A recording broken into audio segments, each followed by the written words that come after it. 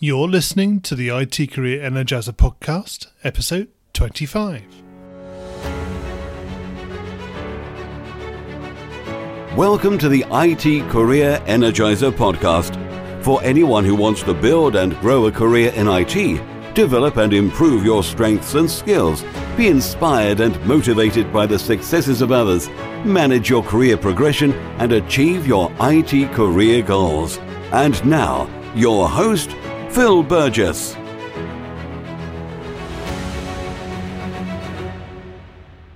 Hi, Phil here, and welcome to the IT Career Energizer podcast, where I chat with inspiring IT professionals, consultants, and experts every week. To find out more about the podcast, visit itcareerenergizer.com. And while you're at the website, you can download your free copy of 11 top career tips for IT professionals, many of which have been discussed on the show. And now let's talk with today's featured guest, Will Bushy. Will has been involved in technology startups his entire career. As a leading expert on web harvesting, he runs Bright Planet and has 8 US patents on deep web harvesting. He is also author of Wired for Coding, a guide for IT students on how to stand out from the crowd and land their first job. So Will, can I ask you to perhaps expand on that brief bio and tell us a little bit more about yourself? Yeah, excellent. Well, thanks, Phil. I appreciate you having me today. The bio, covers a lot of what I do. I guess a few things that I would add in is over the last couple of years, I've gotten involved on teaching kids more about technology through some different camps and events that I've been hosting. And that's been a lot of fun to just get the youth involved. This is everyone from about 4th grade through about 7th or 8th grade. Once they get about that old, they tend to not be that interested in learning through our camps and want to go do their own thing. Then the other thing I think is worth mentioning is I've been spending a lot more time on our local entrepreneur community here in Sioux Falls, South Dakota, helping some of the startup businesses. That sounds interesting. So is that a large part of what you do, or is it just something you do as an extra? Yeah, it's more of just kind of some extra stuff that I do. I enjoy doing it, and so a lot of times, I'll meet with businesses in the evenings or grab lunch or coffee with them, provide different advice. I mean, as you know, when you've kind of done something for 20, 25 years, you get to kind of be an expert, and you just being able to provide and pass more of that guidance down to them is a lot of fun. Okay. Could you share with us a unique career tip that the IT Career Energizer audience need to know and probably don't? Yeah, for sure. I think all IT professionals really need to learn to be a good speaker. That's one of the things that, I didn't learn super early in my career. And I wouldn't say it held me back, but it was definitely something where if I was a better speaker, I think I could have gotten a lot further with a lot of projects earlier on. And I think that is something that, especially in IT, you just don't see a lot of people focusing on that soft skill. No, that's very true. Personally, I've actually undertaken some recent update training regarding public speaking, so I feel it's something that you can continually improve upon throughout your career, and definitely a key skill to have. Yeah, no, it's funny you mention that, because I kind of done the same thing on my end, and just more recently kind of got involved on speaking at a couple local events as well. Okay, can you tell us about your worst IT career moment? What did you learn from that experience? Yeah, well, I think like all of us that have been around for as long as I have, we've had a lot of worst IT career moments. I think one that really jumps to mind, this happened quite a few years ago. This was back when we actually physically had servers in a data center, and we were in the process of moving our servers from one data center to another data center in town. And we'd been at the old data center for a number of years and had a long-standing relationship with them, but they're kind of being a little bit unreasonable on getting us out, and they didn't want to extend our contract. And so I was just meet with a lot of local businesses, and I met with a friend of mine over lunch, and we're kind of just kind of talking about business struggles and challenges. And I mentioned to him about these challenges that we've been having with this company, and didn't really think much about it. Was kind of complaining a little bit because it was on top of my mind. Well, anyway, I got back from lunch, and it turned out he had called over to that data center and said, hey, why don't you cut this guy some slack and give him a break? break. And that, of course, made them super mad that I was talking about them, not necessarily in the most positive way because I felt they were being unreasonable. And when I got back, I had this email from the old data center saying, hey, we don't appreciate you complaining about us. We're done. You have to have all your stuff out by the end of the week, which, of course, I wasn't ready to move because the new servers, they physically had to be moved back in those days. So this caused a huge scramble for me to get everything migrated over in just a few days as opposed to a few weeks that I was actually planning on doing. So anyway, that was, I think, one of my worst IT career choices. And the real lesson that I got from that is it may be a lot of fun to sit around and complain about businesses and, maybe talk trash about somebody that maybe you don't feel is doing right. But, a lot of times that'll come back to bite you. And it just isn't worth the long-term trouble on it. So really from that point on, I always think twice about any time I've got anything negative to say about anybody or any businesses for that matter. And I think others should probably take that into consideration as well. I hear a lot of people kind of bad-mouthing other businesses, and I do know eventually it's going to get back to them. Yeah, it does. It does sound a bit unfortunate, though, in terms of it probably sounds like your friend thought they were doing a good thing. Yeah. Trying to support you, but it obviously backfired. That's exactly right. And he just was mortified about it too, because like you said, he was just trying to do me a favor and say, hey, maybe I can get him to be a little bit more reasonable. And it did backfire. And we're still all good friends now. But, it's just one of those things that, you just kind of have to watch what you say and who you say it to. And best intentions sometimes just don't pan out. Moving on from your worst moment, can you share with us an IT career highlight or greatest success and how you were able to achieve it? Yeah, well, I think definitely this is fresh in my mind because it just happened a year ago. But, when I received that first proof copy of my book, it was just such a cool career highlight for me. It might not be the same kind of highlight that you're looking for. I know some of your past guests have talked about, some other cool, amazing things that they've done. But for me, I remember the day very, very well. And of course, it was a long time coming of the writing and the editing and the proofing and getting everything organized. And the book actually showed up a day early. The proof did. And so my publisher they were in a meeting that whole day. And he gives me a quick call and he says, hey, I got your book. I can't meet with you, but, I know you're excited to have it. If you want, I'll step out of my meeting, hand it to you, but I'm not going to have time to sit down and chat with you about it. And I said, yeah, absolutely. So I ran across town and he popped out of his meeting and said, it looks great. I love it. Here you go. And I remember just taking that book and sitting there in that lobby, just kind of staring at it for probably 5 or 10 minutes in disbelief. It's just so tangible at that point. It was just such a cool highlight for me. And I just remember every time I'm over in that same building, remember right there where I was sitting for 5 or 10 minutes, there was nobody else around. It's probably a good thing too. Otherwise they'd have probably thought, who's this weird guy staring at his book? So do you know how many copies you've actually managed to sell so far? Yeah, well, sell and put in people's hands are slightly different sure. There's been many hundreds that have gotten into people's hands. I don't know the exact number that has sold. It's a little bit difficult because, with the most of the sales are through Amazon, and I usually just kind of look at the weekly snapshots, and I haven't really gone back to focus on it. But it's been many hundreds of copies for sure. Fantastic. Have you thought about writing any more books? I have actually a lot. I'm not sure what I'm going to do next. I laid this book out, Wired for Coding, with the intent that I could do like a Wired for design and Wired for marketing and kind of spin some of those very custom things for each of those careers. So that might be my next step. I just have been kind of busy since I wrote that first one. And so it's more of like a wintertime thing. So we'll see how this winter goes. Okay. What one thing excites you about the future of a career in IT? Oh man, I mean, technology is just moving at such a fast pace today. It's amazing. I just can't believe it. I've been in this field for many, many years, and to see the escalation of things right now is just insane. I really like the way a lot of these libraries are being encapsulated, and these new frameworks are coming out, and we're able to do things like software as a service for processes that would have taken a normal developer, years to build. They're now just one line of code that can be dropped in and made live. So it allows us to build new solutions just so fast. It's insane. And that's the thing that I think gets me the most excited. A couple really good examples that I've been messing around with lately is the Amazon's Alexa voice API. Oh, yes.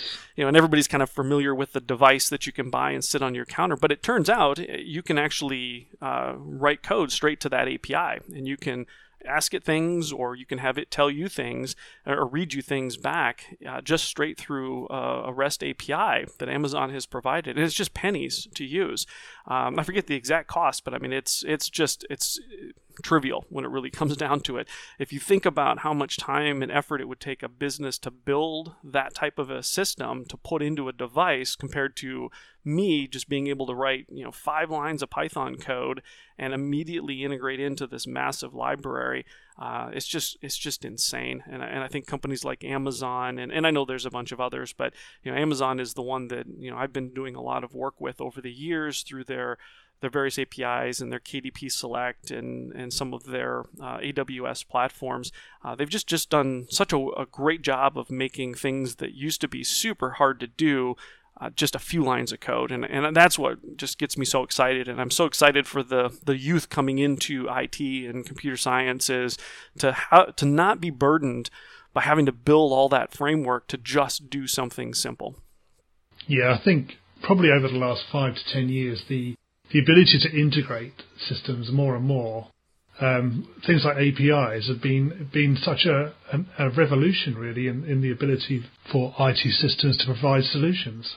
It is, and these aren't new concepts. I mean, APIs have been around since the beginning of code, but what has changed is the accessibility to them, and then every language, when you get into things like REST, where it doesn't matter what the programming language is or even what the intent is, you can integrate that into a phone or a computer or a web service or a Raspberry Pi.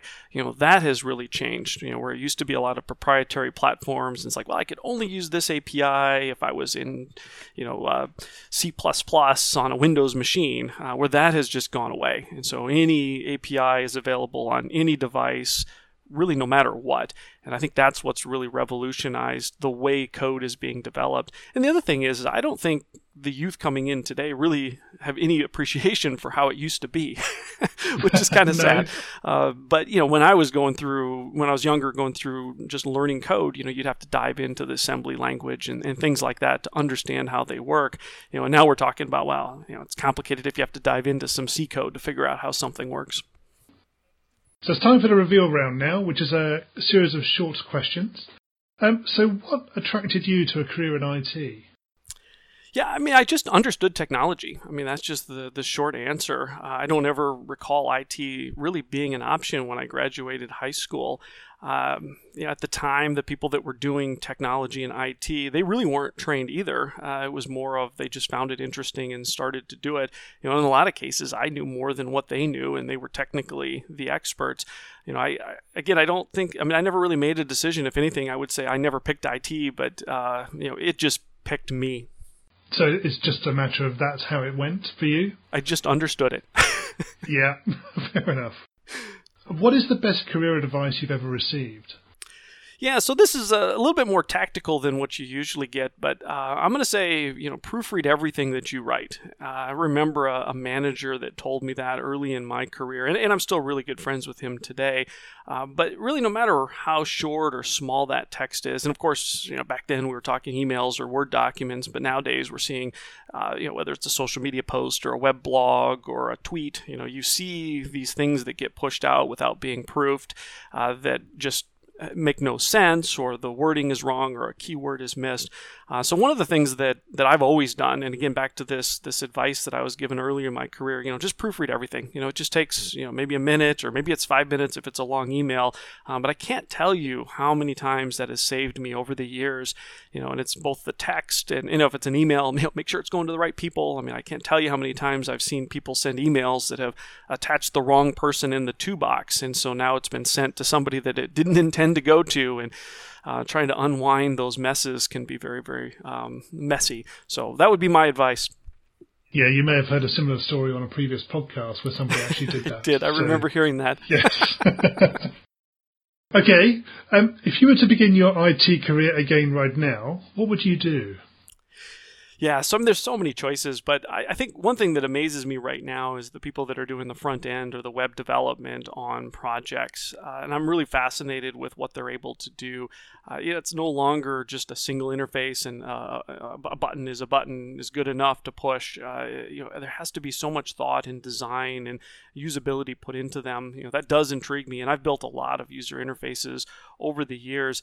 And I honestly, if I was 20 going through college and looking for a specific niche within IT or computer science to pick, I think I would start with that user interface, because that's something that is usable across the board everywhere. It doesn't matter if you're web development or a mobile development or anything. That user interface is just so key. And for me personally, I'm just intrigued with the guys that do it really well on why they do it so well. So that would probably be the path I take. Yeah, I think that's a very good path to take. More and more systems rely on their front end or their user experience to be successful. That has to be an area where there's so much potential for career development. There is, yeah. And it's a combination of both the design as well as the way it's implemented and the usability. You look at all the great things that companies like Apple have done, how they've, even just little things around just rounding corners just right or putting in this specific drop shadow. But you start to get into some of the other, and again, technology as a whole doesn't have this long-standing reputation of having good interfaces. So anywhere where you can make a huge improvement just makes such a big difference. And I'm just intrigued with those that do it well. And I know some people that just build gorgeous user interfaces, and I'm just in awe of what they're able to create. What career objectives are you focusing on right now? Yeah, I mentioned it a little bit earlier at the top of the podcast, but right now I'm pursuing a little bit more around professional speaking. And I never thought I would say that earlier in my career, which is kind of interesting. Over the last few years, I've been building these videos that I use to help our instructors teach our gaming boot camps. And I use them both for our instructors, but also some of our mentors or people that help us out. One of the things that I noticed by editing those videos was just all these bad habits that I was doing. I was slurring words, and I was using weird slang words that I made up and not articulating well at all, and I would repeat the same word over and over again 4 or 5 times in the sentence. Yes. But I just never noticed it, because people don't listen to their voices and kind of hear how it is that they're speaking. But when I started to do that, I noticed it, and I even just simply by listening to myself record those and edit those made a huge difference on kind of how I was speaking. And then I kind of started to enjoy that, and I thought, well, that's kind of interesting. So I started to seek out some different speaking opportunities at local events. I did a couple presentations here over the last few months at a couple little symposiums that we've had in town.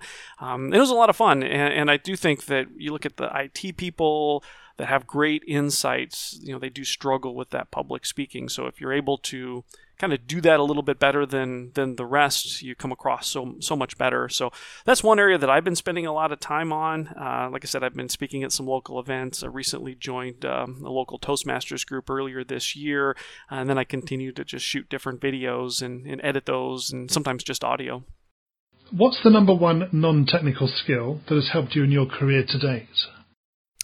Yeah, I think just being a curious learner, without a doubt, has been the thing that's propelled my career. And I say that as it's like an obvious thing, but there's people that you can kind of tell that are curious learners, and if there's something that they don't understand or struggle, they want to figure it out, and that's always been me, and it drives my wife insane, because I'm always getting into different things all the time. A few years ago, a friend of mine asked me about Raspberry Pis, which I only kind of peripherally understood. I knew what it was, but I never really dove deep into it, and I had a light IT background, hardware background. I definitely wasn't an expert. So I started to look into it just because I love technology, and I thought, well, this is kind of neat. Lots of people are talking about it. and learned a whole bunch about that platform. And I've been really, really impressed with everything that they've done and built on that. So, but I mean, that's another good example where it was something that caught my eye, it sparked my curiosity, and I just kind of dove in because I naturally wanted to learn more. And since then I've expanded out into some other IoT devices as well, some of the Arduinos and some of the lesser known ones. There's hundreds of different IoT kind of device platforms that are on the market today. And I've built a ton of these little projects, and I say small projects, but in reality, some of these things are super complicated that I've built. I built this one. It was one of those things where you keep seeing people run red lights, and it just annoys me. And I thought, well, I bet you I could build a device that could just record a loop of video, and then you push the button and then it would record another maybe 10-15 seconds and then save the buffer out. So I built that out of a Raspberry Pi with what they call a Pi camera. So the whole investment is maybe $35, and then a bunch of software on the back end that I wrote. So then you see somebody run the red light, you can press the button and it'll record for about 15 seconds and then write that last 30 seconds out. So you have the before incidents, before you push the button, and then after you push the button. And then I set it up so that when you get back on a known Wi-Fi network, it goes ahead and uploads all the video to Dropbox. So then you can, I guess, do whatever you want with it. I don't know. But that's just an example of some of the things that again, a curious learner, I always want to kind of figure out, what's that next cool technology, and then figure it out as best I can. Can you share a parting piece of advice with the IT Career Energizer audience? Yeah, absolutely. So I think there's probably two things I'd like to share, and it applies to no matter what your field is. I know this is geared more towards IT, but even if you're computer science or hardware or whatever it might be, but those two things are learn to sell and learn to communicate well. And when I say learn to sell, I don't mean, be the salesperson, because that's not, there's lots of great salespeople out there. But if you're a technical person and you're in IT and you have this ability to sell and you understand, how to describe whatever it is, whether it's products or services or maybe even just your own abilities, you're going to bring tremendous value to either your employer or if you're self-employed, to yourself. And I do think that's a really, really good skill. And then the second one is just learn to be a good speaker and be able to communicate well.